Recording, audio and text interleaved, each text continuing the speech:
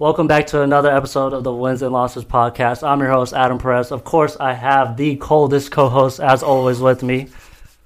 Star in the building, of course. Make sure if you guys are new to the channel, make sure you guys like, comment, subscribe, do all that good stuff as always. And as always, of course, we did bring in a new guest. I'm very proud that we were able to get this guest on today simply because this guy is a living legend in Arizona. He's a living legend at Millennium. Everyone knows about him. He is part of your home team, the Arizona Diamondbacks, Mr. Josh Rojas. How's it going, man? Thanks for having me, guys.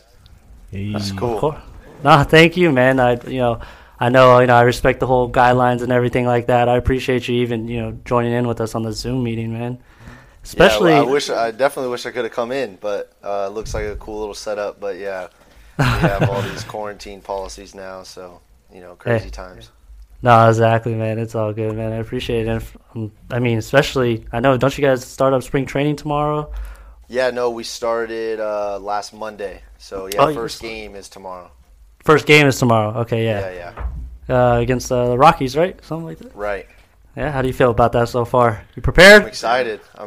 Yeah, it's been a long. It felt like a long off season. With all the stuff going on, couldn't really do much. Just had to keep your nose down and grind and get ready for the season. No, definitely, man. How speaking of that, how has COVID impacted your training and stuff like that, man? It was. So last offseason, we had that first initial shutdown when the NBA had their positive test. They kind of just shut us down. There's really everybody shut down, so there's nowhere really to train. It was just backyard workouts, online yoga, and just whatever you could get done. So some hot yoga. I mean, now there's a lot more places open. The place where I usually train every offseason was open. They obviously had their protocols, temperature checks, contact tracing. So they kept us pretty safe there, so it was a good spot to be. Oh no, that's good, man. As long as safety is number one, of course. Yeah. I really wanted to get first into kind of like the journey of your whole process of getting to where you're at today. Most people don't know, but we have somewhat of a background all the way back to the young gun days, man, and I really wanted to start all the way back there, man. At the end of the day, all of that is playing at Litchfield Park as well has led you to where you're at today, I'm assuming. Were you growing up we're always playing infield or? Yeah, so it started, obviously, you start playing the game and you become a fan of the game and you have your favorite players, your favorite teams, and then you obviously strive to be one of those guys. So obviously that's where the dream started. When you start playing when you're a young kid, you see the guys on TV having so much fun, and you hope to one day be able to do that as your job. So, yeah, the dream started back in Little League club ball days where I played with your older brother. Those are fun games. It's a different type of baseball. Back then it's just it's fun. You're trying to win tournaments. You're playing with guys you grew up with. You're playing with guys in your neighborhood. So the bragging rights are really just whose hood is better than whose. So, right. It's just bragging rights at that point. It's fun, and then as the levels get higher, the stakes become a little bit higher. You're playing for different stuff. In high school you're trying to play for state championships. You get to college, now you're playing for scholarship money, trying to get college paid for, and then obviously if you get drafted, which I was lucky enough to do.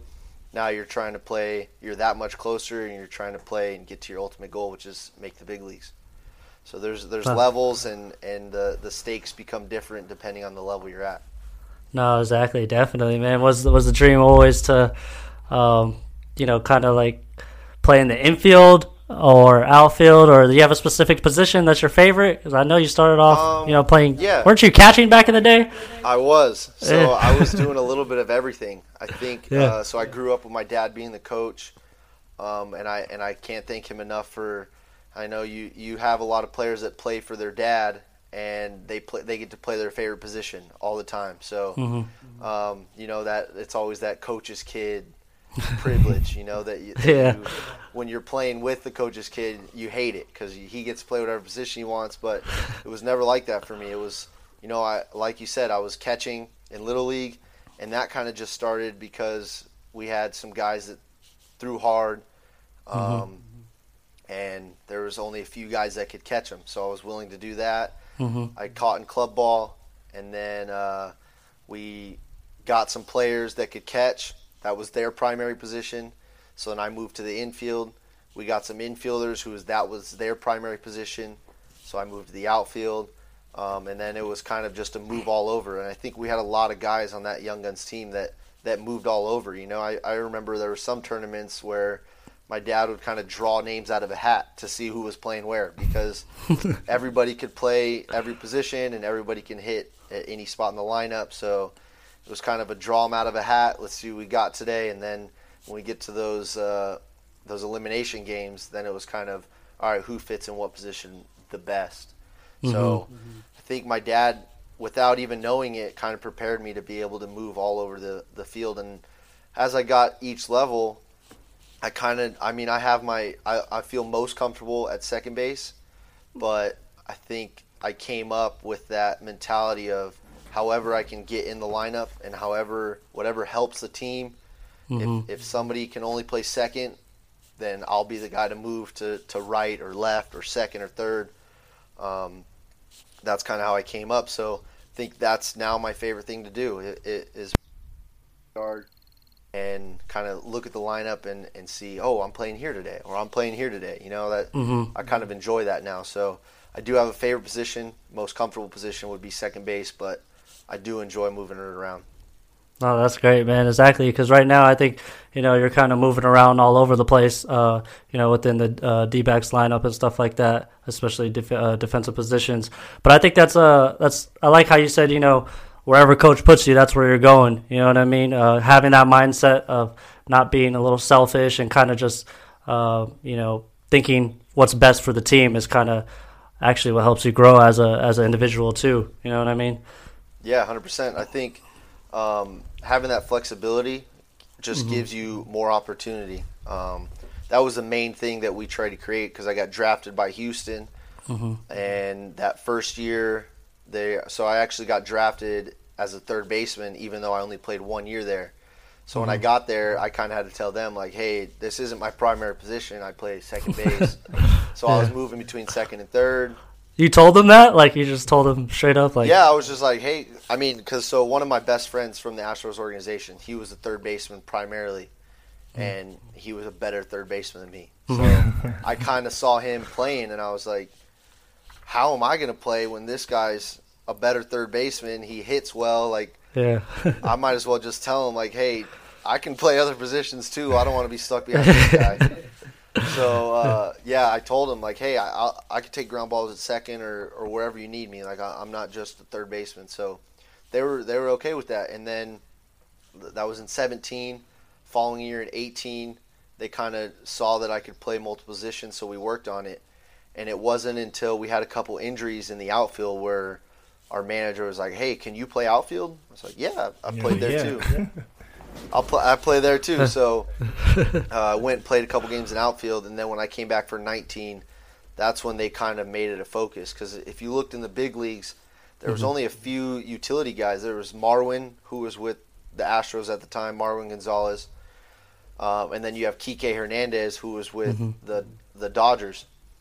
And those were really the only two main guys that were playing multiple positions on a regular basis. So they were like, the way they put it was, you can either compete with all the second basemen in the league or all the third basemen in the league, whatever you want, or you can compete against only two guys who are playing the utility position.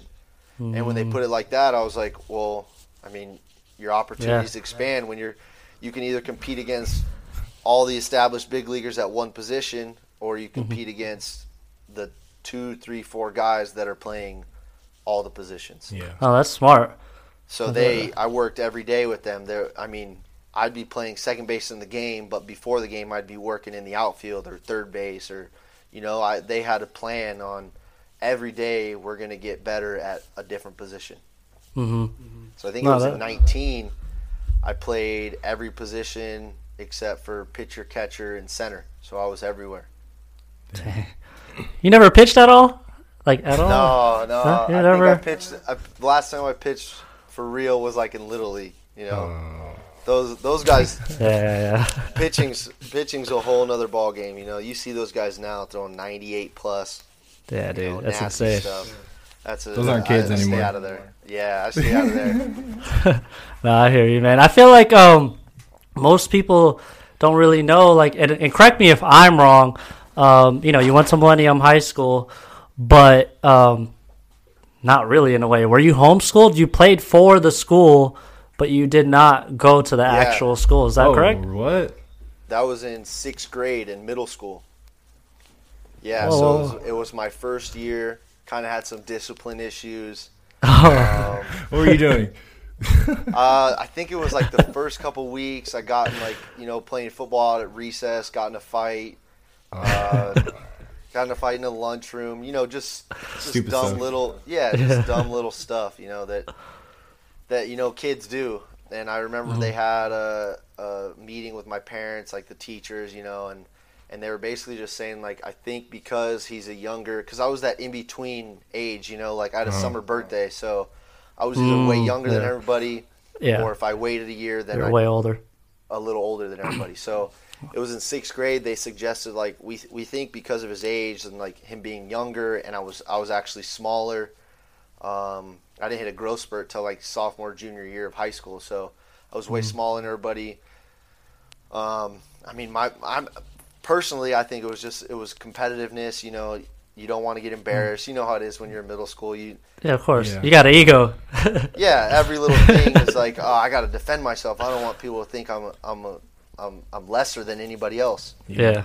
So they basically just said, like, we suggest you holding them back. So Whoa. my parents didn't think, like, they kind of, my mom's a teacher, or she was a teacher back then. So she was like, well, instead of just going to the school and then doing it again, I'll just homeschool you for a year, and then you can start 6th grade with the next group. So I did that in 6th grade, but it was in the middle of being homeschooled. She was like, you can still play for the school if you're homeschooled. And I was like, oh, what? Yeah, of course. I'm not going to take a year off. So I did that in 6th grade. So I played 6th grade. I don't know what they called that. I think that it was just like the 6th and 7th grade team, and then the 8th grade. And then the 8th grade team. Yeah, that's what it is. So I played 6th grade when I was actually in 6th grade. Then I played it again, and then in 7th grade, and then 8th grade I played an 8th grade team. So that was only middle school though. High school, you were in person. Yeah, middle. Okay. I only did that for 1 year, and it was only that I actually went to school in 6th grade for the first. I was there for probably 3-4 months before this even happened. So I was only homeschooled for that second half. Yeah. Okay. But Millennium, you were there all 4 years. Yeah. Millennium, I was there all 4 years. Who was the coach? It wasn't Bethel back then, right? No. So freshman year, I had. Were you varsity all 4 years? No. So I was on the freshman team my freshman year. I had. God, he's gonna get so mad at me. Rojek. I had. Rojek. Oh, you had Rojek? Rojek was the freshman coach. Wow. He's getting championships on the girls' basketball team now. I know. Multiple. He just changed sports over, and he's the guru. He's the guru now. He knows everything. Yeah, he's cold though, I hope. Yeah, he was cool, man. I had him as a teacher, obviously, my senior year too, so he was cool. But I did get called up. So there was a couple players on our varsity team. I remember that year when I was a freshman, got in trouble for something, I don't know, so they got suspended. So I did go up for 3 games, I think, on varsity, and then I was up for the playoffs. They called me up, and I didn't really play. It was just kind of more of an experience thing, like just for the to next see year. the environment. Yeah. And then sophomore, junior, senior year, I was on varsity. Oh. Yeah. Nice. Were you the same year as like Elston and Jordan and all them? Jordan. I was the same year as Jordan Martin. Elston, I think, was a year younger, actually. Yeah, a year younger than us. Okay. Dang. Okay, nice. And in high school, you were playing second base then, I'm assuming? Yeah, so my freshman year when I got called up to varsity, I played outfield. Because it was the outfielders that in trouble. Oh. And then sophomore, junior, senior year, all were at second base. Yeah. Nice, man. That's pretty cool, man. I didn't know you actually went to Millennium. I thought you were homeschooled and actually just, played at Millennium. No, while you were yeah, homeschooled, I was so- at Millennium for all 4 years. Oh, wow. That's pretty Great cool, time. man. Secret staircase. This that? guy. Secret staircase. Yeah, over by the science buildings. That's funny. Hey, let's talk about senior year though, man, because I feel like that's a big stage in high school. Of course, that's when Scholarships started to come at you a little bit. You kind of started to think about, dang, am I going to play baseball or am I going to go the school route and stuff like that? So, what was going through your mind senior year? Were you heavily recruited your senior year?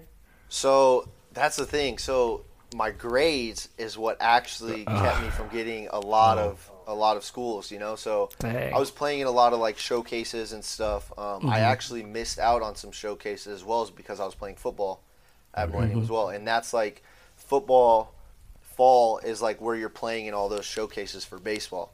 Yeah. So I still remember there was a couple showcases where I showed up on Saturday, Sunday, so sore and beat up from football games on Friday. Like, didn't even want to be out there. I was hurting. So I think it affected my recruiting a little bit, but I do know, like, I was getting some letters, and you fill out these letters. They ask everything, your class rank, your GPA. And there was a couple that I would send out my GPA and never hear back from them again. So if there was one thing I could go back and change, it was like I should have taken the grades more seriously. Because, everybody tells you, like, oh, you if you play sports, you still need to get the good grades to get into schools, and you're like, whatever. Yeah, exactly. No, that's so true. That's so true. I'm just having fun, I'm passing my classes. That's all I need to do. But yeah, so I remember specifically, I got a letter. It was like one of my favorite ones. I got a letter. The recruiter actually handed it to me in person. It was from Stanford.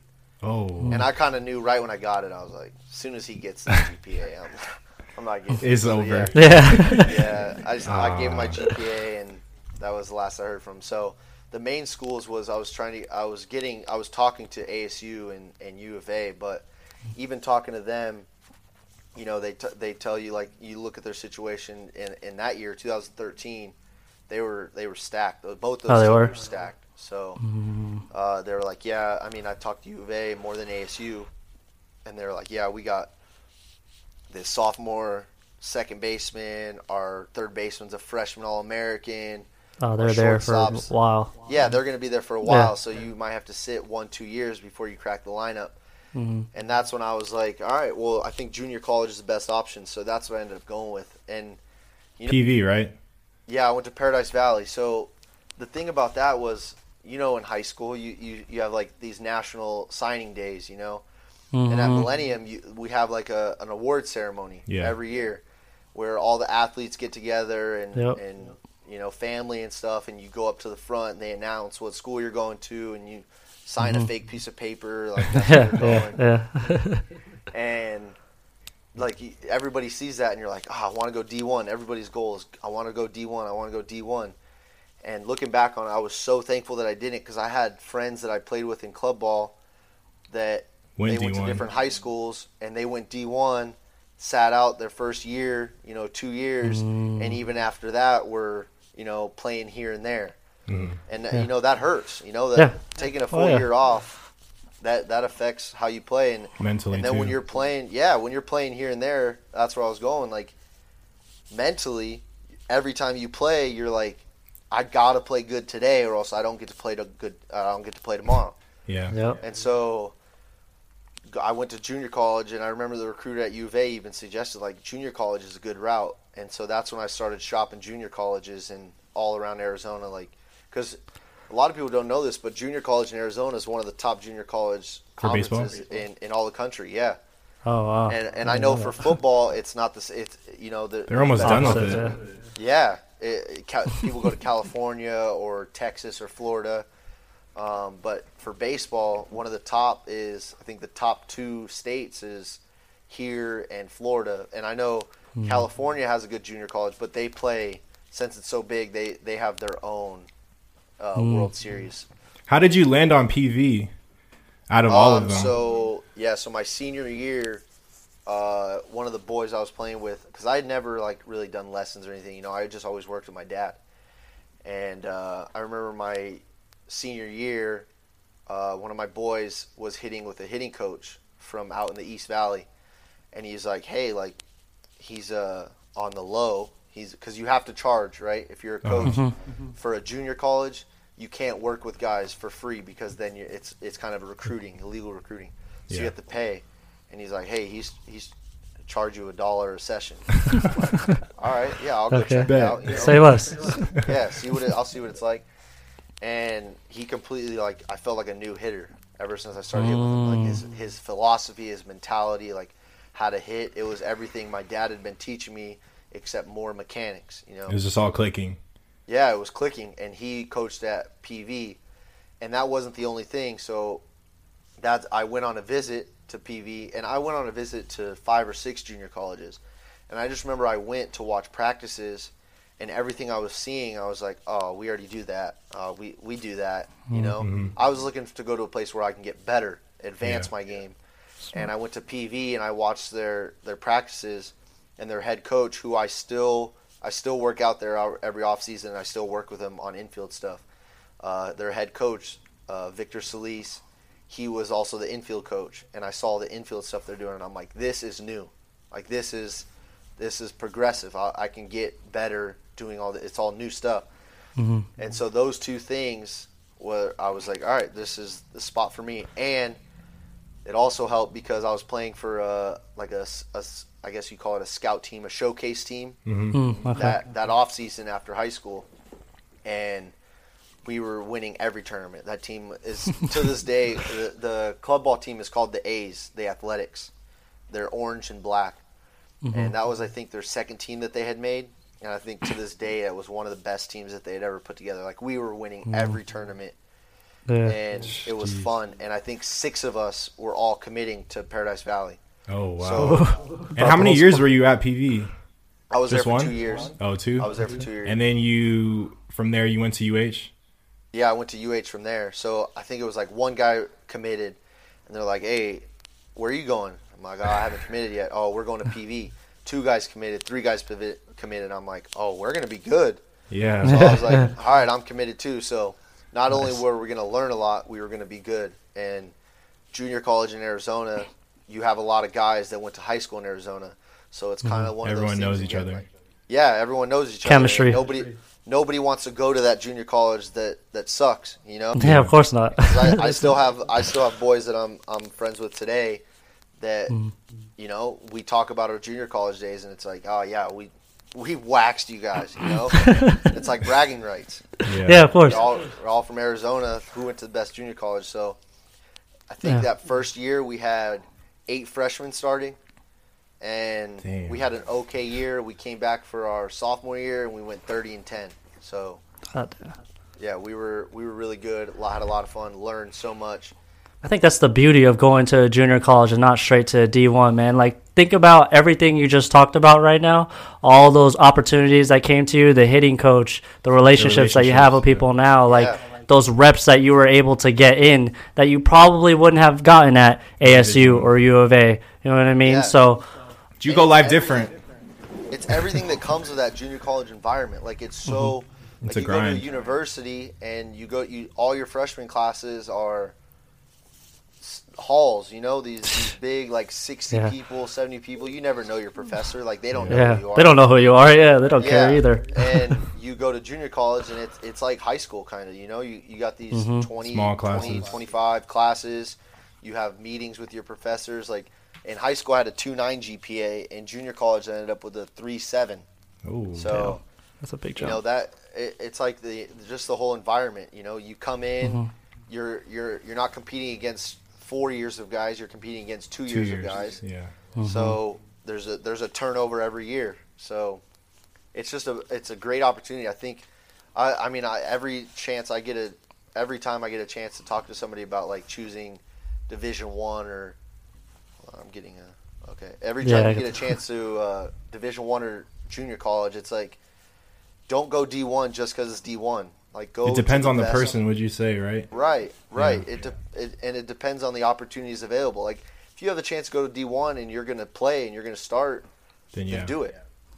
If you're going to go to D1 and sit a year and then you got to compete for playing time every year, that's tough. And that was a big factor in even when I went to UH. When I went to Hawaii at a junior college, I was talking to ASU again, and it was the same thing, competing for a spot. I go to University of Hawaii, and they're like, oh, that guy's graduating. That's the guy you'll be competing against. And I was like, okay. You're like, oh, all right. He was like, I can do that. Yeah. Yeah, this is and the thing that's about smart Hawaii, though, bro. That's smart. Yeah, like, that's what you got to do. It's like, where am I going to have the best opportunity to showcase myself? Because exactly, you can be the best player in the world if you can't showcase it. You're never on the field. No one's gonna see it. Yeah. Nobody sees it, and I had so many friends who were just as good, but they never got to showcase it. Or when they did get to showcase it, it was like you limited. better do it today, or you don't do it tomorrow. Yeah, exactly. It's hard to play like that. No, of course, yeah. So basically, between ASU and UH, when you did finish at Paradise Valley. Yeah, so those were the final two spots. I also was gonna. So the thing with ASU is they wanted me, but they had to lose a guy in the draft to free up scholarship money. Okay. So if he got drafted, I was in.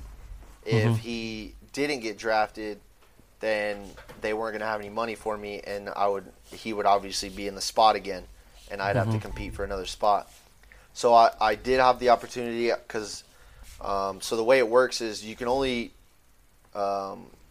verbally commit to one Division I at a time, because once you do, no other D1s can. It's like they call you. Yeah, they call you and you say like, "Have you verbally committed anywhere?" They technically can't talk to you anymore if you say you have. So I was also gonna sign with a NAIA and then wait for that draft, and then I went on the visit to Hawaii around the same time I was talking to ASU. And I was like, this place is sick. Because the thing about Hawaii is they don't have professional sports.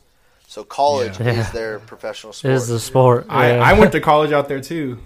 Oh, really? Where'd you go? I went to Chaminade.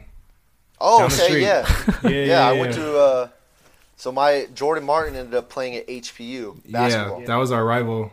Yeah, so I went to a couple of their games that they played Chaminade. They were nice. That's a nice school. Yeah. That's pretty cool, though. Yeah, it was a sick environment. One of my best friends to this day was from Hawaii, so that was a good connect. Wouldn't you say it's a totally different like culture out there? Oh yeah, it's way different.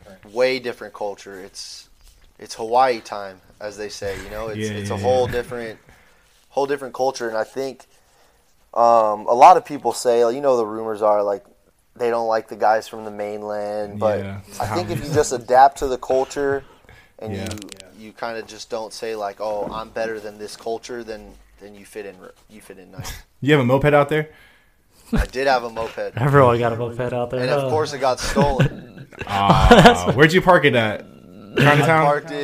I parked it right by my apartment outside for like, oh my gosh. I left it for like an hour without locking it up. I was like, oh, I'll be right back. Did you ever fall off? I didn't, but we did have some guys miss games with injuries falling off the mopeds. Fell off mine bad. I have a huge scar on my leg to this day. Really? I had to miss like a month of practice and games. Yeah. Dang. Yeah, I feel like those things were dangerous, but they were convenient. They're fun. Yeah. How was the whole baseball experience in Hawaii? Was it like, you know, did you execute as planned, or you felt like you know? Yeah, no, it was good. I had a great 2 years. It was. I mean, obviously the environment's sick. I met some. You were playing third base, right? Yeah. Well, so my freshman year I played second base. Okay. My first year. So my junior year, I played second base, and then my senior year when I came back, our third baseman, they were like he was kind of shaky the year before at third base, so they were like, I mean, let's try him at second. And move me over to third, see how that fits. And it just worked out better. He was a better second baseman than he was third. And I was playing a good third base at the time. And that's just the way it worked out. So, my whole senior year, I played third base. Oh, wow, man. That's crazy. Any teammates that you still talk to that? UH? Yeah, UH. Yeah, so my boy Kakai Rios, that's like one of my best friends to this day. He's I actually just FaceTimed him again today, but he actually ended up getting drafted a year later by the Brewers, so he's in the Brewers organization right now.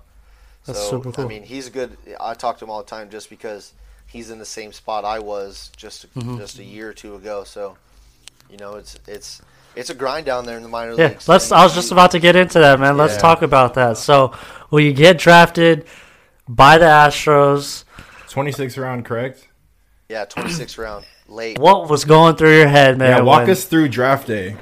Yeah, I want to hear about that. What's crazy? So baseball, you have the big NFL, NBA draft. So baseball, there's so many rounds. Mm-hmm. So they're after I think the first day is like one round, and then the next day is like 2 through 5, and those are the big rounds. Mm-hmm. And so it's funny because my junior year, that's when you're draft eligible in junior college every year, but when you're at a D1, everyone's draft eligible junior year. So that's like the big year to get drafted because it's like negotiability when it comes to your signing bonus. Obviously, your junior year, if a team drafts you, if they don't give you the right money, you can go back for your senior year. Yeah. So they have to. That's their incentive to pay you more. And so everybody wants to get drafted their junior year, and I put that pressure on myself. Like, this has to be my year. I had a great 2 years in junior college. I had a really good summer ball outing. Like, I gotta showcase it here my junior year, and I think that pressure, I didn't have the year I wanted to have, just because it was like I was saying with the guys that are competing for playing time. I was doing that to myself, even though I wasn't even necessarily competing for playing time. It was like every day I showed up. You have the 15, 20 scouts behind the plate. You're like, all right, I gotta do it today. Gotta show out. Here. Yeah. Mm-hmm. And it just didn't work out. Didn't have a good year. Didn't get drafted. And I came back for my senior year, and I was like, you know what? I'm not even going to worry about the draft. I'm going to play. I'm going to have fun. Let it come to you. Yeah, I'm going to do everything. Even my senior year, I was playing intramural football. Like, I was just doing everything that a normal college kid would do. I was just having fun. I actually won the intramural football championship in Hawaii. And I remember I wore the championship shirt to practice one day, and our coach was pissed funny. that I Oh, really? I could only imagine. Were you playing tell him. with some like big dudes in that league or what? Yeah, so actually the football team had a team of their red shirts as a team. And we played them in the semis, and we beat them. Oh. It was crazy. It was a crazy game. That is funny, dude. It's funny because that league was one of my highlights of college. But I went into that year like that was the mentality I had. I was like, you know what? Everybody gets a red shirt. Everybody gets an injury red shirt. I wouldn't mind spending one more year in college. I'm in Hawaii especially. Yeah. So I was like, you have guys that get injury red shirts. I was like, I wouldn't mind if I had to spend one more year here. So I was just having fun, playing free, playing intramural sports, and I ended up having a great senior year, and even going into the draft, I wasn't hearing from anybody still, and I remember it was a week before the draft, I think 8 days before the draft, a rep from the Astros called me, and he was like, hey, there's a workout in Huntington Beach with like 30 guys if you want to come out, and I was like, yeah, what are you gonna say? Yeah. And I remember I didn't have any of my. When I left Hawaii, because bags are expensive. You get 2 bags to come home, so there was a bunch of stuff I left. So they called me, and I was like, dang, I had to go to. That was when Sports Authority was still open. Went to Sports Authority. Sports Authority, had to get some cleats, had to get some batting gloves. I had to get some more stuff to go to this workout. Yeah. And I felt like I had a good showing. They did a bunch of different tests. They did some ask you questions, like some mental tests.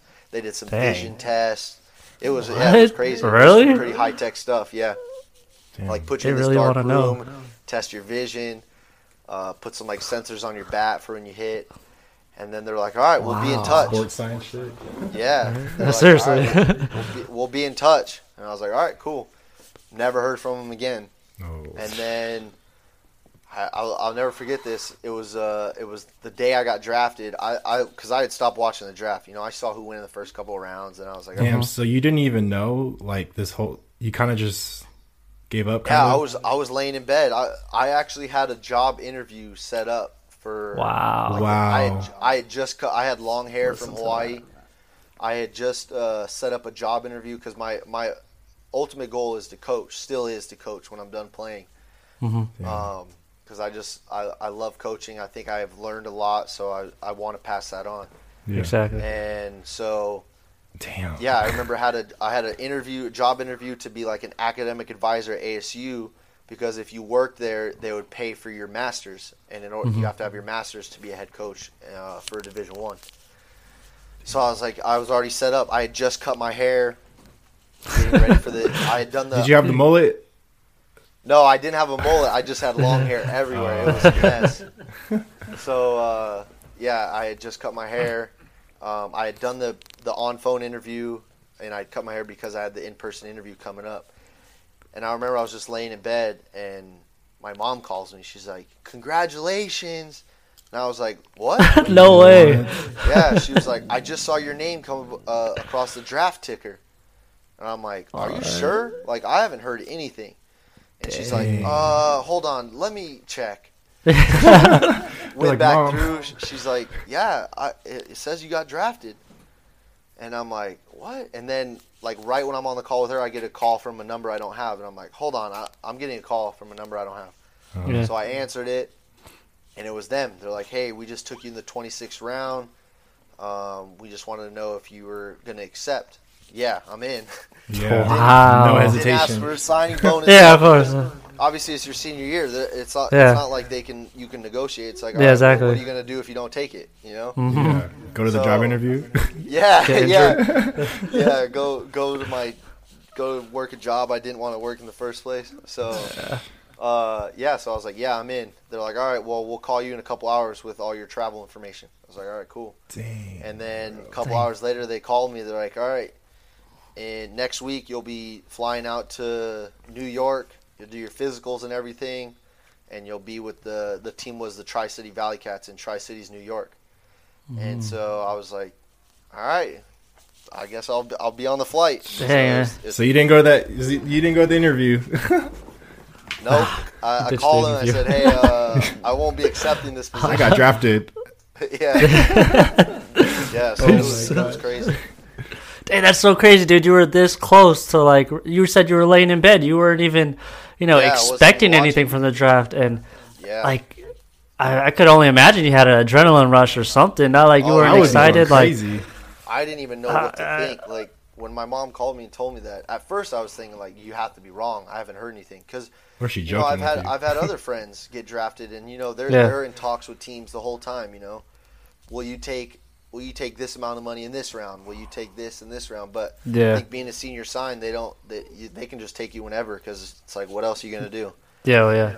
So you only had that one workout in San Diego before, and that was it? That was Before? it. That was the only time I talked to a team.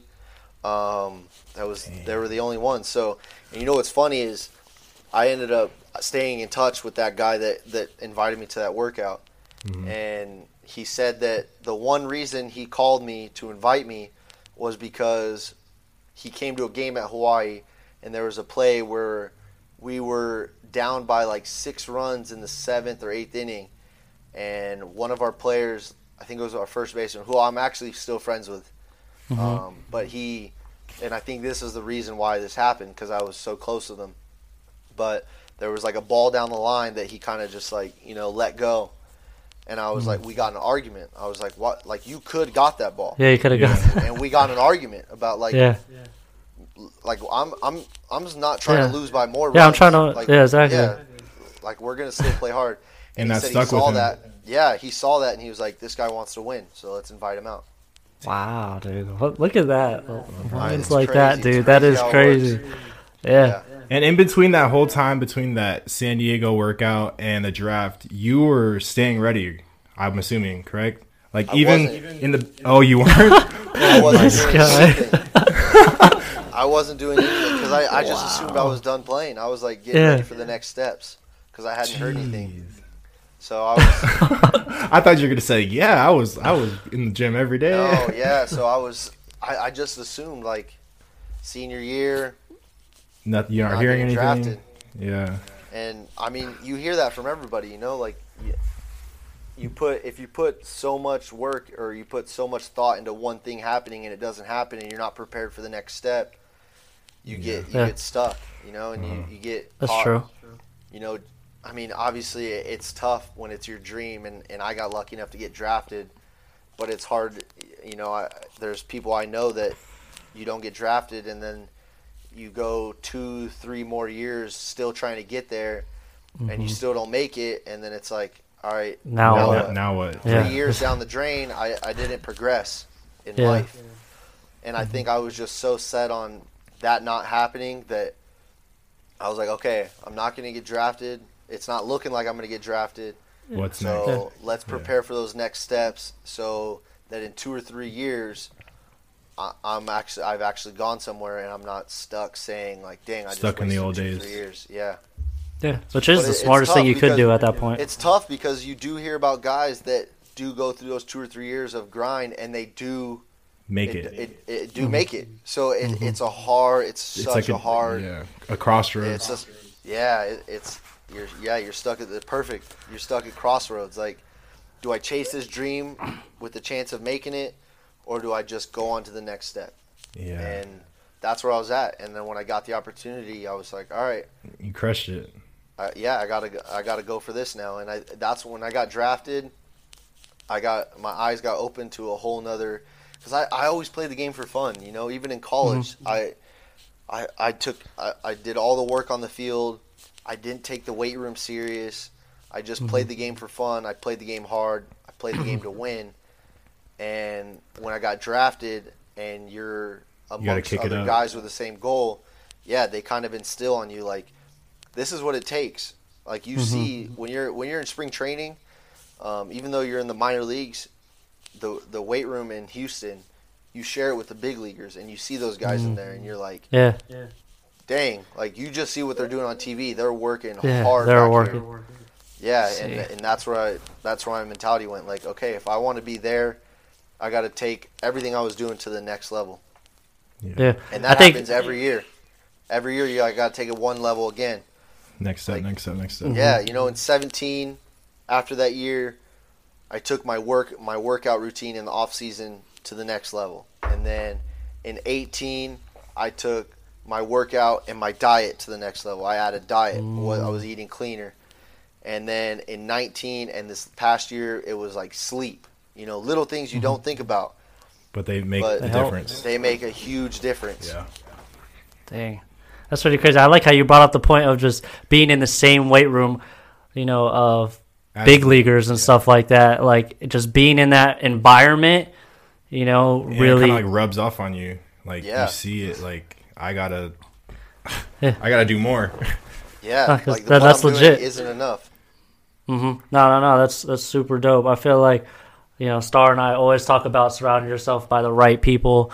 It's kind of like that one saying, if you hang out with 4 people, you'll be the 5th rich one, or whatever it is, or 4 rich people, you'll be the 5th one. You know what I mean? And it's just coming all from the mentality perspective, and that it's safe to say that, that has rubbed off on you a little bit. Being surrounded by those players, like you're talking like Altuve, Correa, all them guys in there, right? And those dudes are big names. And the sick thing about those guys were, like you got big teams like, the Dodgers have some guys, but you got guys, teams like the Yankees and the Red Sox, and they trade for big names. Those guys with Houston came up through the organization, and so when those guys, those coaches, and that staff in the minor leagues is telling you something, you're like, everything they related, like, look what happened to the guys that did everything right. Look where they are. MVPs. You got Bregman, who just signed a 10-year deal. You got Correa, who's about to make a lot of money. Springer, you got all these guys that are homegrown guys, and you see, like, look what happens when you do everything right, and you're like, yeah, I'm in. It's like, look what happens. You become cheaters. No, just kidding, man. That was a big thing, dude. I've seen that all over. What's crazy is that upset a lot of people in our own organization, because you got guys in the minor leagues that you're like, dang, if they weren't cheating, maybe I make it. But that was the thing with the Astros, is like, I wasn't too upset because, obviously they did cheat, but I think... What were they doing? I didn't really understand. So they were using cameras to see signs, and they were relaying that live feed into the dugout so that they could they're basically seeing what pitch was coming live. Oh. Yeah, exactly. Which is like, bro, you're hitting a dinger if you know what pitch is coming. Right. So it was a pretty big. It was pretty messed up what they did, but it was.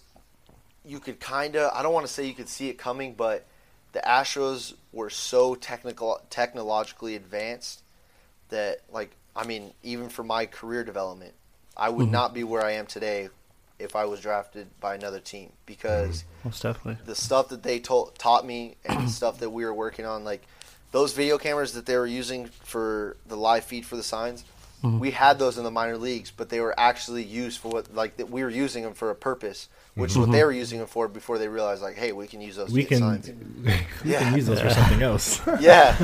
But so in the minor leagues with the Astros, they would have a camera, left center, right center. They would have a camera in our dugout, the away dugout, and then a camera behind the plate. And after every series, they'd have meetings by positions on, like, everything you did right and everything you did wrong. So, like, let's say there's 200 pitches thrown in a game. It could be the 170th pitch. They're like, hey, you weren't ready right here. What if this ball was hit to you? Like, wow. Every pitch you got to be ready. Or a double to right center and you went to the wrong spot for the relay, or the left fielder wasn't backing up third. Like, hey, why weren't you backing up third here? Why weren't you doing this right? Like, every single... Like, nitpicking everything. So then it became like you started to feel like, oh, I'm being watched all the time, no matter what. Yeah. I got to lock in. Because, you know, baseball, if you're not a true fan of baseball, it's hard to watch. Because of course. It's not like it's not like football or basketball where there's plays going on every 3 seconds. Constantly. You could go 6 innings with no hits, no runners. But that's a good game. Yeah, and that's what I'm saying. Like, if you're not a I like that. If you're not a fan of baseball, you're just waiting for the homers and the doubles, then that's a boring game for you. Yeah. But that's the sport. So you got to be ready. Like, you could go 150 pitches with no plays, and then all of a sudden there's a tying runner on third, and it's the 180th pitch of the game, and you got to cover 9 feet to make a backhand and get the out so they don't score. You know, that's the type of game we play. You can go 2 games without making a play, and then all of a sudden your play matters. So those are the things that they instilled in us, and, like, you got to have 4 hours, which is a long time. I don't think there's another sport that goes 4 hours long. Yeah, you got to have 4 hours Basketball, of focus. Not including extra innings. Oh. Yeah, like, you got to have. Oh, you're talking about hours. the game. Oh, I thought you were talking about the game. The you're game, talking like about a the baseball. game. Yeah, baseball games are 3.5, 4 hours, Yeah. depending on how, like, what goes on. So exactly. you could have 4 hours. Like, you could not do anything physically, but after the game, you go home and you're like, You're donezo. yeah, like, just mentally. You got another game tomorrow. Yeah, you got to do it again tomorrow. Yeah, that's super cool, man. So shout out to the Astros organization, man. I feel like, you know, it's safe to say that they really they were good to you, taught you a lot. And that's super dope, man. And I feel like a lot of people don't know this, man. There's different stages, you know, in baseball. You got what? Single A, double A, triple A. And then so I went to short season first, which is below low A. And then I went to low A. This was both in 17. And these are all considered like the minor leagues, right? Yeah, so these are minor leagues where you're making nothing. You know, like, I think Nothing at all? I mean, you're getting paid, it's but by the end not of the same. And here's the thing: a season is 6 months long, right? So it's not the whole year, and you only get paid in baseball. You only get paid while you're playing. So the off season is, I mean, Regular if you're in the job? big leagues, obviously you made enough to last the whole year. Exactly. But if you're in the minor leagues, like, I think in low A, I made a total in 6 months. I made a total of like 3,100. Wow. And So what were you doing those off months? So in the off season, I would work the first month You and get a a half, BSU. just to pay just to pay for the workouts that I was going to do for the rest of the off season. Okay. And then you get back to the season and you're like, dang, I've been broke for so long, can't wait to play. But that and that's another thing that like hurts guys is like, you know, I had my boy Jordan Martin who got a job right out of college, my boy Hunter Jones who went to the Navy right out of college, my boy Alex who got a job right out of college.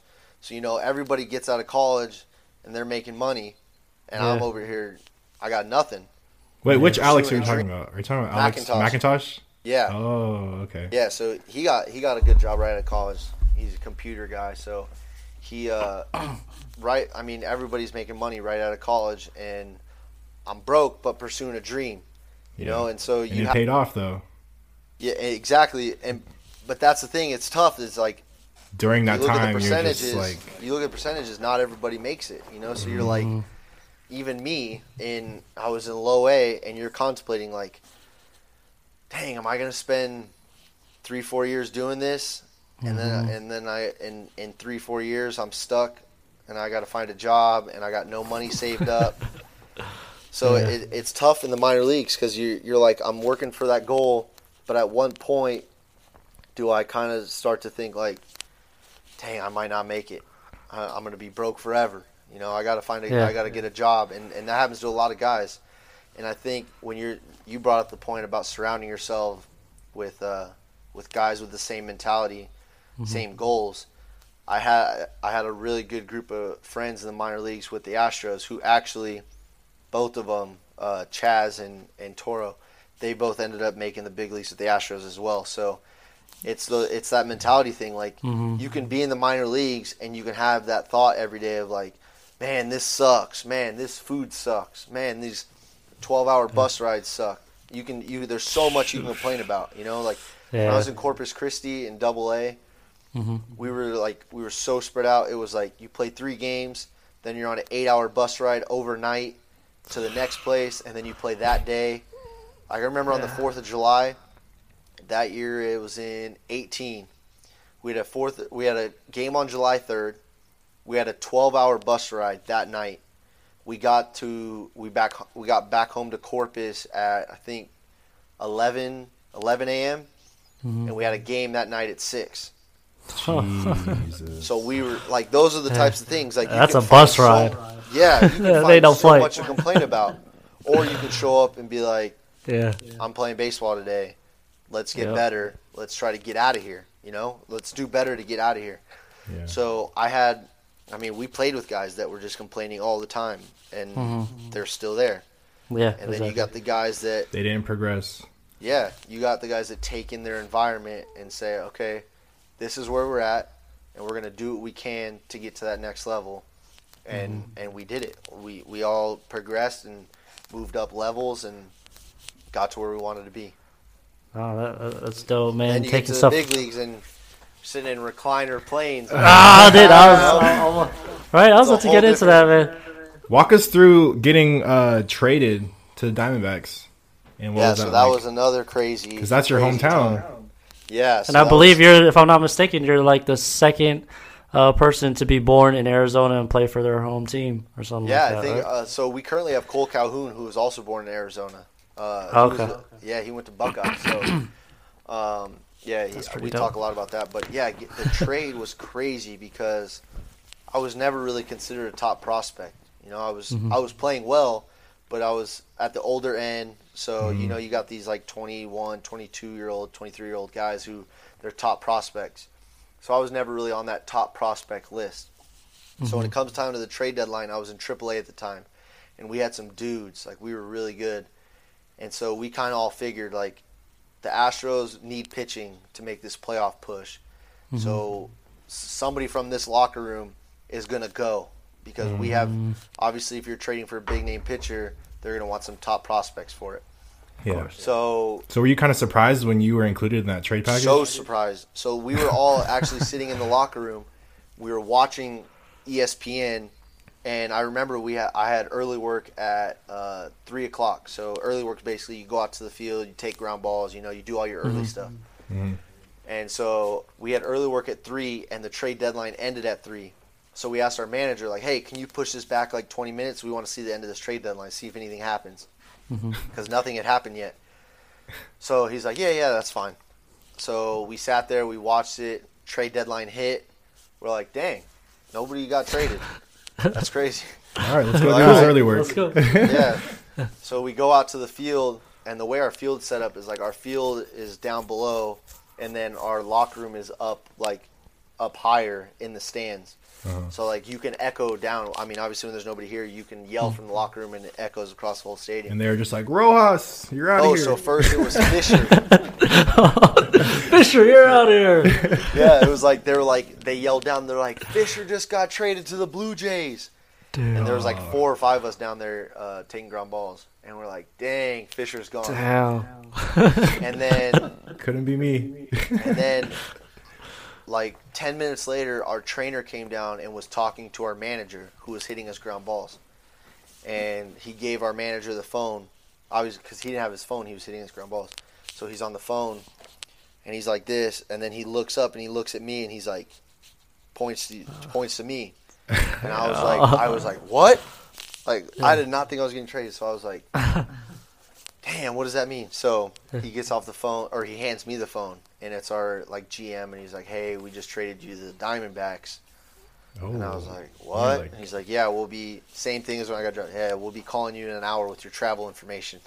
Like, wow. Dang, it's like that. Yeah. Were you happy though when you heard that? Especially the Diamondbacks. It was so mixed. It was so mixed because you have good relationships down there too. Yeah, you're so comfortable. You know all the coaching staff. You know how the organization's run. You've been learning a lot, but then it's your hometown team. Yeah. So it's like it's so mixed. I think at that point I was just sad that because I mean in AAA it was all the boys that I started with in Low A. We'd all progressed pretty much together. One of us would go up before the other, but we all eventually ended up in AAA at the same time. So, and even like my apartment, I was with 3 dudes I started in Low A with. So it was so mixed, and like I got off the phone and I looked at Story and I was like, now what? And he's like, I don't know, bro. He's like, you want to take some more ground balls? I was like, yeah, let's do it. Like, let's just... So I actually took a couple more ground balls, and our trainer's like, hey, he can't do that because if he's not ours. He's gone. Yeah. So he's like, all right. Went back to my locker, packed everything up. I was like, dang, I got some laundry to do. I haven't done laundry in a couple weeks. Couple weeks? Yeah. I'm like, dang, I got so much to do. So I actually didn't even stay for the game. I had to go home and start doing laundry and getting. You called your mom though, and you're like, yeah, hey, right after. I called them right when I got back to the locker room. I was like, hey, I just got traded. I mean, I think they saw it before I did because it broke on the TV. So I called them. I talked to all my family. My phone was blowing up, and it was like business after that. It was like, all right, next morning, 8 a.m. I was gone. Damn. So I had to get everything together. 8 a.m. Flew to AAA for the Diamondbacks, which is in Reno. Flew to Reno. Did all my physical. Couldn't play that first game because your physical has to get all approved and stuff. And then the next day, new team. Yeah. And I remember the first day. So our Reno uniforms, obviously they're the Reno, and they got the Diamondbacks patch on the shoulder. I remember I was sitting in the dugout and I looked at it and I was like, dang, that's pretty cool. I used to wear these hats and stuff. Yeah. Damn. That's a cool feeling, man. Like a surreal feeling. Yeah, exactly. And then you get the debut in Colorado. Yeah, 12 days later. It was 12 days later. Yeah, I was there. How did that go about? They just called you up straight up? Just like... Yeah, so the funny thing about the call-up was I think all these scenarios were like crazy scenarios, but they're cool to talk about, because they weren't just normal. But so we were in Oklahoma City, and we're playing the Dodgers affiliate, and I went 0 for 4. I think I went 0 for 5. Something crazy. Didn't feel good. So I show up to the field the next day, and I was in the line because they send the lineup out the night before, so you know if you're playing. Okay, cool. So they sent out the lineup. I was in the lineup, so I show up to the field, and I walk in. Our manager calls me in. He's like, "Hey, so our front office wants to give you the day off today. You've played quite a few games in a row, so we're gonna sit you today." And I walked out of there thinking like, it's because I went 0 for 5. Like, yeah, 0 for 5 for damn sure. It's like they think I'm dead take it tired. easy. Yeah, they're like, he's probably dead tired. That's the nice way of telling me. Yeah, let's give him a break. So I was like, all right, cool. So I was like, dang, if I'm getting the day off today, I'm not doing anything. So I didn't take BP, didn't take ground balls. I just really took the day off. Still got dressed for the game and everything. So I went out to the locker room. It was like right when the anthem was about to start, I walked out to the locker room, and our manager pulled me aside. He's like, hey, you actually can't be in the dugout today. And I was like, what? I didn't play that bad. Right? And then he's like, yeah, you're actually getting called up to the big leagues. And I like looked at him. You're serious? Damn. For over 5? Let's go. After over 5? I know. He's like, yes. He's like, you're getting called up to the big leagues. And he goes, your plane leaves in 4 hours. So they knew this the whole time? Like, no, when they so told what you happened is they had an injury, but it was like they didn't know the severity of the injury yet. So they took me out of the lineup just in case, so they didn't have to take me out in the middle of the game. But they didn't know so the guy had to get an MRI and, all that stuff to see how long he's going to be out. And so he ended up being hurt, so that's when they made it official, like, okay, he's going to get called up. And that's when they told me. So then they're like, yeah, you leave in 4 hours, you'll be in the lineup tomorrow. So I had to go back to the hotel, get all my stuff together because we're on the road, get all my stuff together, went straight to the airport, flew to Colorado. That part was sick because, like, I got to the airport. It was like, you see in the movies, they got a guy holding your name on a little sheet. I was like, dang, hey, right here. Hey, that's me. Yeah. He, like, grabs your bags for dope. you. I'm like, yo, I can carry this stuff. They're like, no, like, we got okay. it. You get a little show car ride to the hotel. Did you meet any of the players that night? Or, like, you met them all? So I think I got there pretty late, so I think they were already in their rooms. But, yeah, I didn't meet anybody till the next day, which was so crazy because not only are you in it, like, if I was with the Astros and got called up, I know all the staff already. I've met all of them. Exactly. And I know the players. So being in a new organization, new staff, it's like being the new kid at a new school. Like, you just walk in, you're like, because like, you hear it all the time. Like, rookies, you don't want to step over any boundaries. You don't want anybody to say, like, oh, this rookie thinks he's better than everybody. So you just try to stay in your lane. So you just walk in, staying quiet. You like kind of wait for people to look at you to be like, oh yeah, I'm Josh. It was such a crazy feeling, and I think it took probably 3-4 days before me even like to talk to settle anyone. in. Like I was talking to a few people. The main guy who was like really cool to me and like right away was Adam Jones. Oh, Adam Jones. I was just about to ask you how your relationship is with him because you play outfield with him. So yeah, so he cool. was the man. Like right away, I think it was like the third day at Colorado. I showed up. He had like some Burberry shirts on my chair. Dope. Yeah, he was sick, and like That's he was like, introducing me to different people. That's cool. It was cool to have a guy that like took you under the wing. Yeah, allowed me to like break out, and then even after that, still to this day, Eduardo Escobar is like, he's like basically my like father figure in the organization. He texted me, like he would text me like, hey. Because, like, that's another thing people don't tell you about is, like, how do I get to the field? Like, what time are the buses? Like, like, like, when the veterans get there, what time should the rookie get there? Those are all things that, with a new organization, you don't know how they're run. So, right away, he took me in, like, he gave me his phone number. He was like, hey, just meet me in the lobby at this time. We're going to do early stuff. He took me shopping in San Francisco. Wow. Yeah, so he's been the man. Like even to this day, like he'll tell me like if anything, like if I do anything that like a rookie that like other people may be talking about, like the veterans, he'll let you know.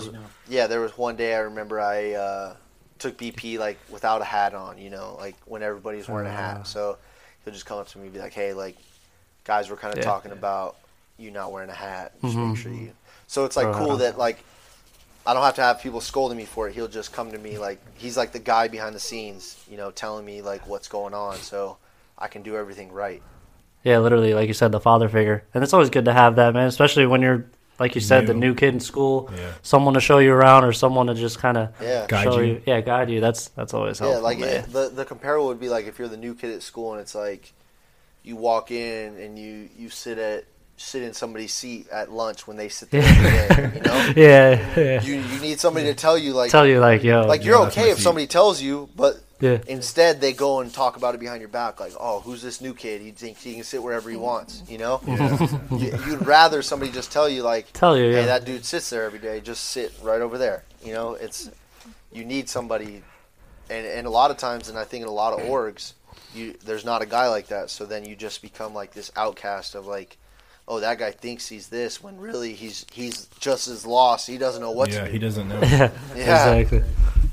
Hey, I really wanted to talk about this with you, Josh.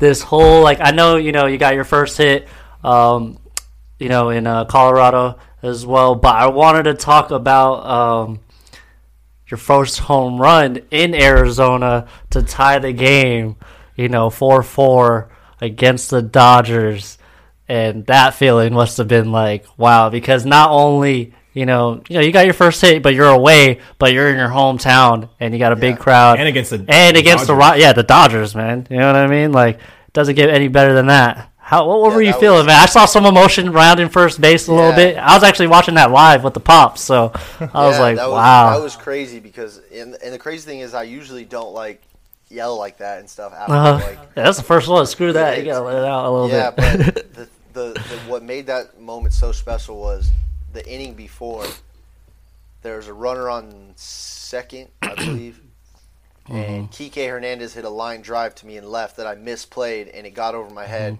and it allowed a run to score. And that gave them the lead. And I was like, dang. I got to redeem myself. Yeah, I just blew it. And I remember I was coming up that next inning, and I wasn't thinking homer. I was just thinking, I can't get out. I have to at least, like, provide some form of I have to help out in some way. Yeah, I gotta compensate in some way. Yeah, I gotta help out. I gotta at least get on base and give us the opportunity to make up that run. And when I hit that homer, I was just like, it was just like a relief. Not only was it happiness of hitting a home run, tying the game. It was like a relief of like, that's exactly what I needed to do. Like that was the perfect makeup for making the mistake the inning before. And the worst part is, it wasn't an error. So as far as the pitcher stats go, earned run. So you kind of feel guilty, like, I'm a rookie. I just put an earned run on this guy's stats. I know pitchers really care about that too. So they're like, probably a game of loss if we don't come back. So just that homer was like not only my first homer, which was huge to get out of the way and like settle in, but it was also like a meaningful one, which was sick. Yeah, exactly. And that's what adds value to it because, you even added value to the team right there. Boom. Just put everyone, tied it up. What happened after you go back to the dugout? Everybody it was like going crazy. And like, I remember after the game, Adam Jones gave me a pie to the face. It was sick. It was definitely a cool feeling. That is a dope experience, man. How about spring training, man? Like, you looking on? Did you work on anything specifically this season? So this off season was big for me because, like I said last year for spring training, we had like 2 weeks of spring training, and then it was banged, right? So we couldn't work out anywhere, and so I just worked out at home with I think I had like 2 25-pound dumbbells and like some resistance bands. So I was doing, actually my boy Kakai was living with me at the time, so we were just doing workouts in the backyard. And then he went back to Hawaii, and I was still working out here and there, but it was like not looking like we were going to play a season. And then all of a sudden they're like, all right, we're back on. And I remember at that point I was like 15 pounds underweight and just came into spring training struggling, didn't feel like I was ready. And so it was just a tough year all the way around in 2020. So this year, this offseason, I was like, I got to come in ready to go. And so I focused a lot on my eating. I worked out twice as hard. I slept.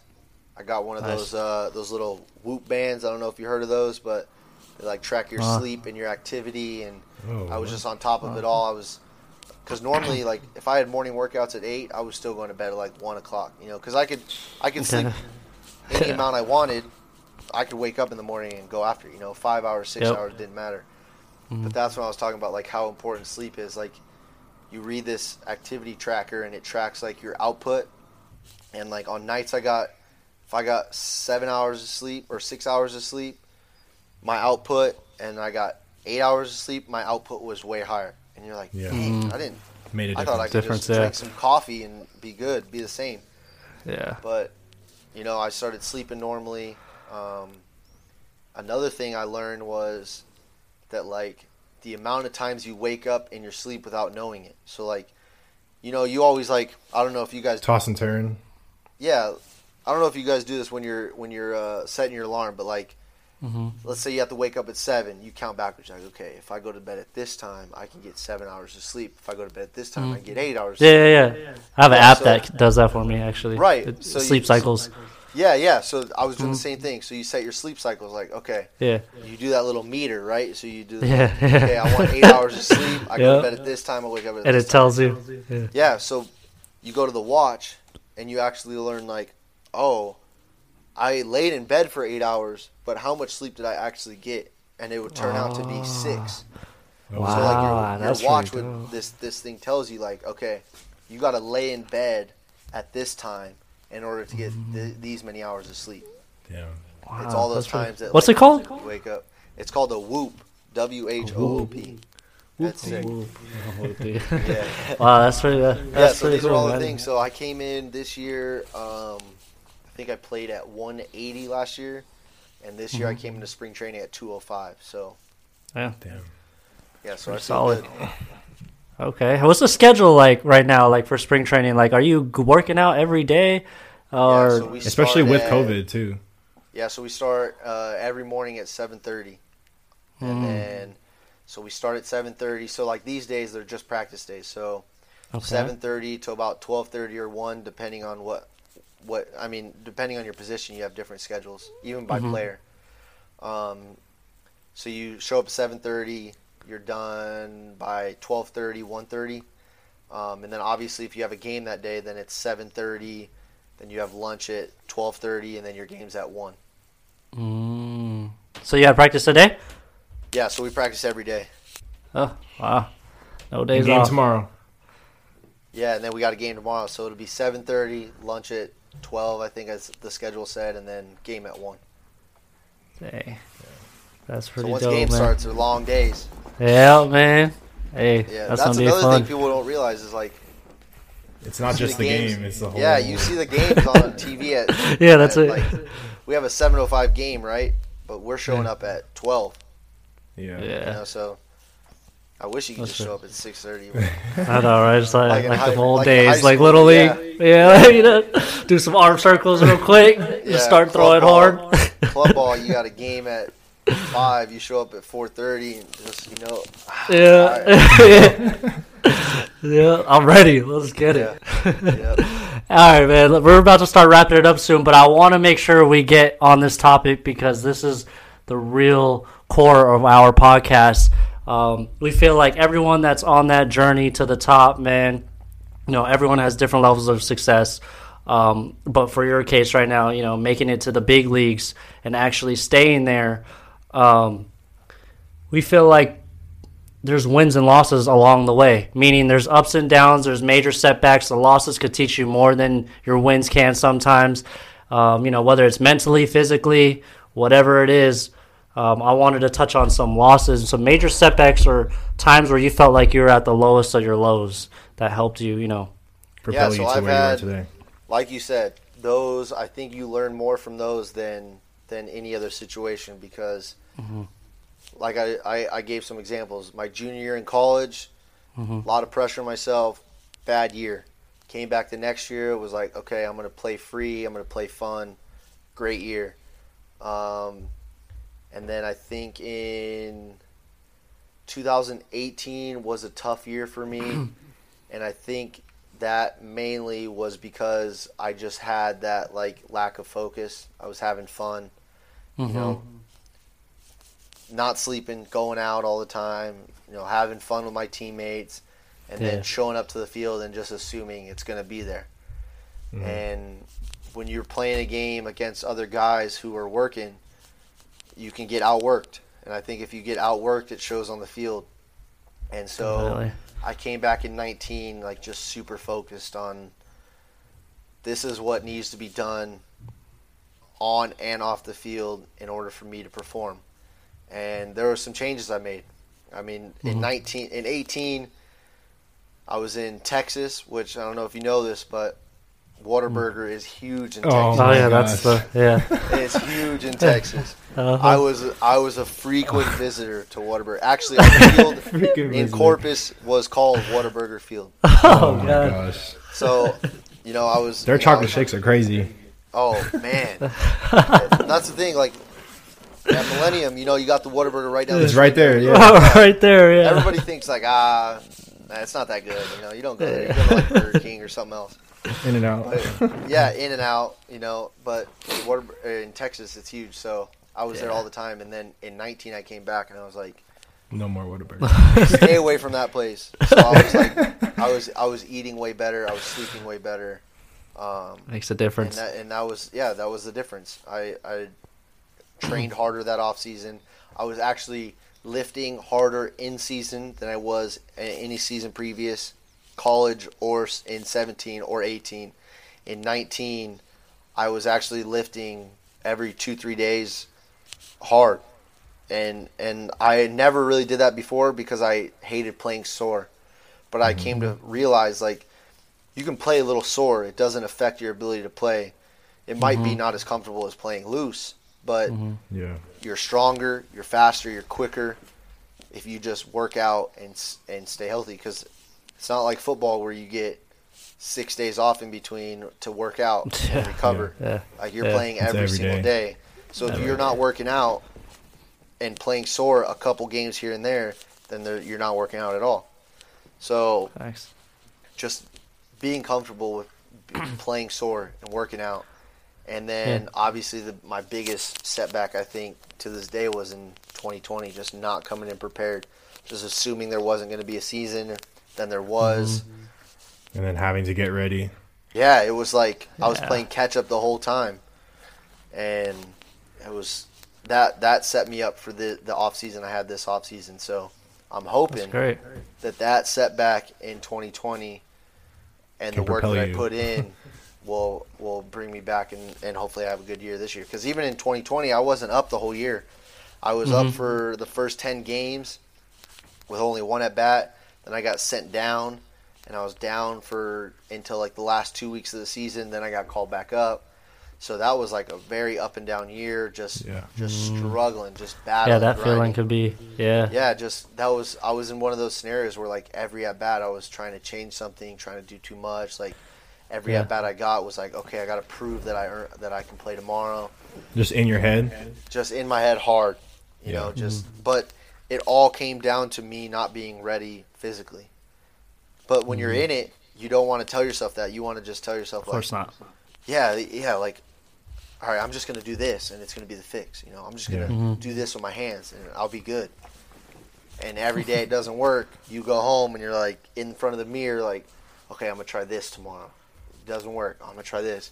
But it all came down to just not being strong enough, mobile enough, just wasn't ready physically. So this year I made sure that those changes that I want to make mechanically will be the right changes, and it's not because of I'm not strong enough or I'm not ready physically. Yeah, no, I think that's great though that you were actually able to, pick out those things, recognize those things for what it is, and not be discouraged, and actually, flip it and actually, try to make something out of it instead of just being down on yourself about it. You can't do that at the level you're at. There's people competing around the whole damn country. Yeah. And would you say not dwelling on it too much, or like how you were saying, like in your head, like maybe? I think the biggest thing is like progressing, right? So like you've heard McGregor like say it. He says, "I don't." What does he say? It's like something like something about his losses. He says like, God, I can't remember the line. I used to say it all the time. Oh, I don't lose, I learn. I don't lose, I Oh. learn. That's what he always says. It's not a loss, it's a And- lesson. Right. It's not a loss, it's a lesson. So, like, if you take it, like, I could have went, if let's say I had the year 2020, for example.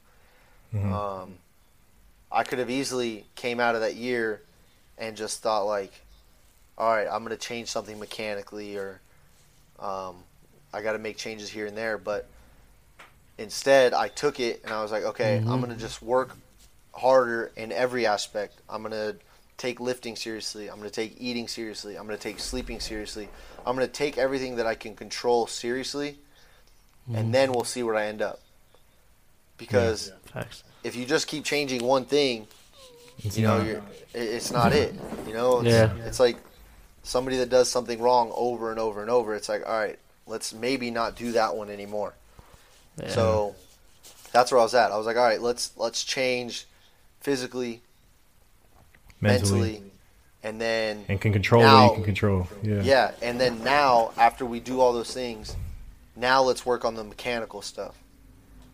And if it still doesn't work out, then maybe it ain't just for you. Then maybe it ain't for you.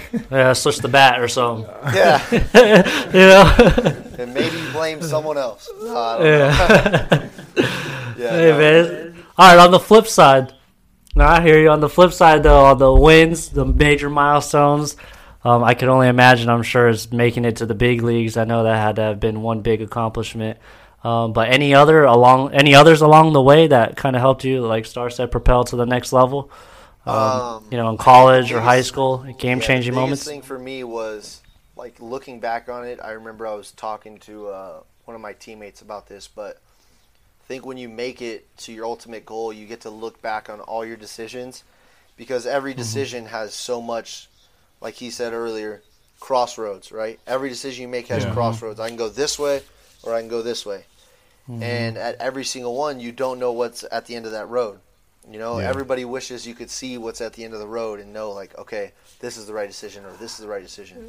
Yeah, And it happens so many times where you make a decision, it's the wrong one, and you got to go back and make the other decision. So I think when you make it to where your goal was, you get to look back on all decisions and be like, dang, that was the right one, that was the right one. And mine, for me personally, was out of high school, going to junior college instead of trying to impress, Trying to go to that people D1 around and me. impress Yeah. everybody. Yeah. Make a big splash and go to a D1 and then not play. I think being humble and going to where I thought was the best fit, you know, because even you have friends that go to ASU and you're at a junior college and it's like you see their Instagram posts, their Snapchat stories. You're like, dang, You see they're them on having so Miller. much fun. Yeah, they're having so much fun at ASU. They're going to these big parties. They got all this going on, going to the football games. And you're like, I'm over here at junior college. I don't even have a football team. You know? You got a different goal though. Yeah, exactly. Yeah, And way that's the different thing. goal. You get to the end and you get to see, like, that was the right decision. That was the smart move. Even though at the time it wasn't the popular choice, that was the right move. Same thing with going to Hawaii. You look, like, at the time, it's like, do I want to travel across the ocean to go play? On a rock. Or on a rock? Or do I want to be the second guy at ASU and have a sick status, have a sick header saying ASU baseball player? So that would have been sick to just be on the ASU baseball team and say I was on the ASU baseball team and do all that fun stuff, go to the tailgates. And I think it's more respectable, though, when you do go the route that you went. Right. You know what I mean? You 'Cause make your own path, basically. right, and that's And, like, where. That's why, like, when you get at the end, like, even if I didn't make it to the big leagues, those were still the best choice. But Definitely. it is cool when you make it, and then you get to go back and say that for sure. Yeah. Like, now you get to tell everybody else, like, see, that was the right choice. That I made the right choice there. I made the right choice there. Obviously, there's little choices in those decisions. Like I said, you know, not taking the weight room seriously in college. or eating habits or whatever. Or Sleeping not habits. eating, or not sleeping, or Yep. going out late and then eating late, and all those little decisions that you make. And, like, I made those, and I had tough years, and then you get to the end and you say, okay, I'm going to go and choose the other path. I'm gonna see how this one chooses.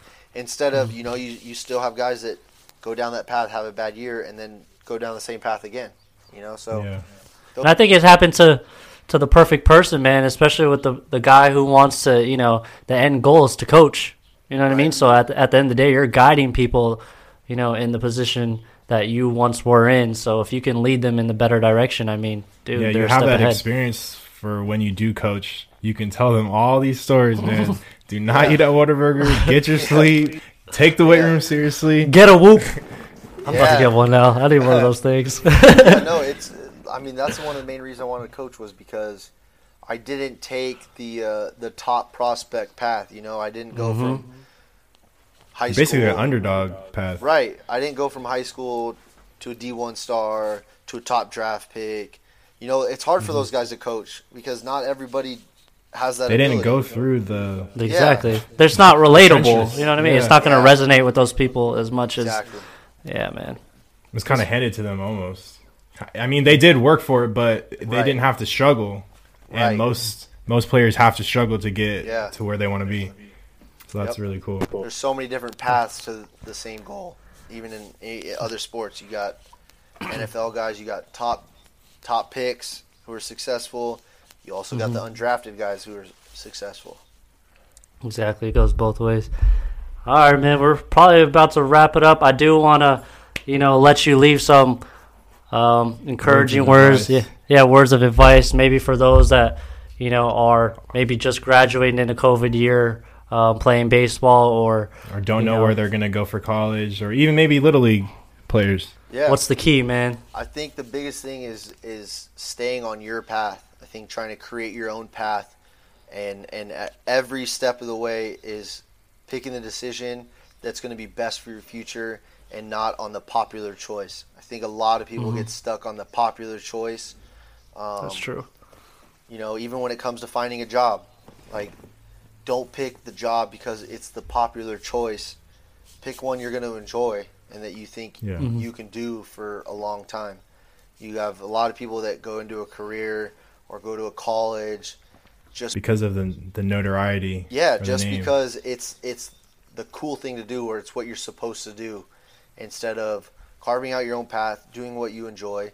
Just like you guys, with this podcast, it's something you enjoy, something that's good for the people. It's good for people to watch, and it's not the popular choice. I'm sure you hear it all the time. Like, people start a podcast, you're like, well, you know what? That's not what you're supposed to be doing. You're supposed to have a 9 to 5. You're supposed to go work 9 to 5. Yeah. Exactly.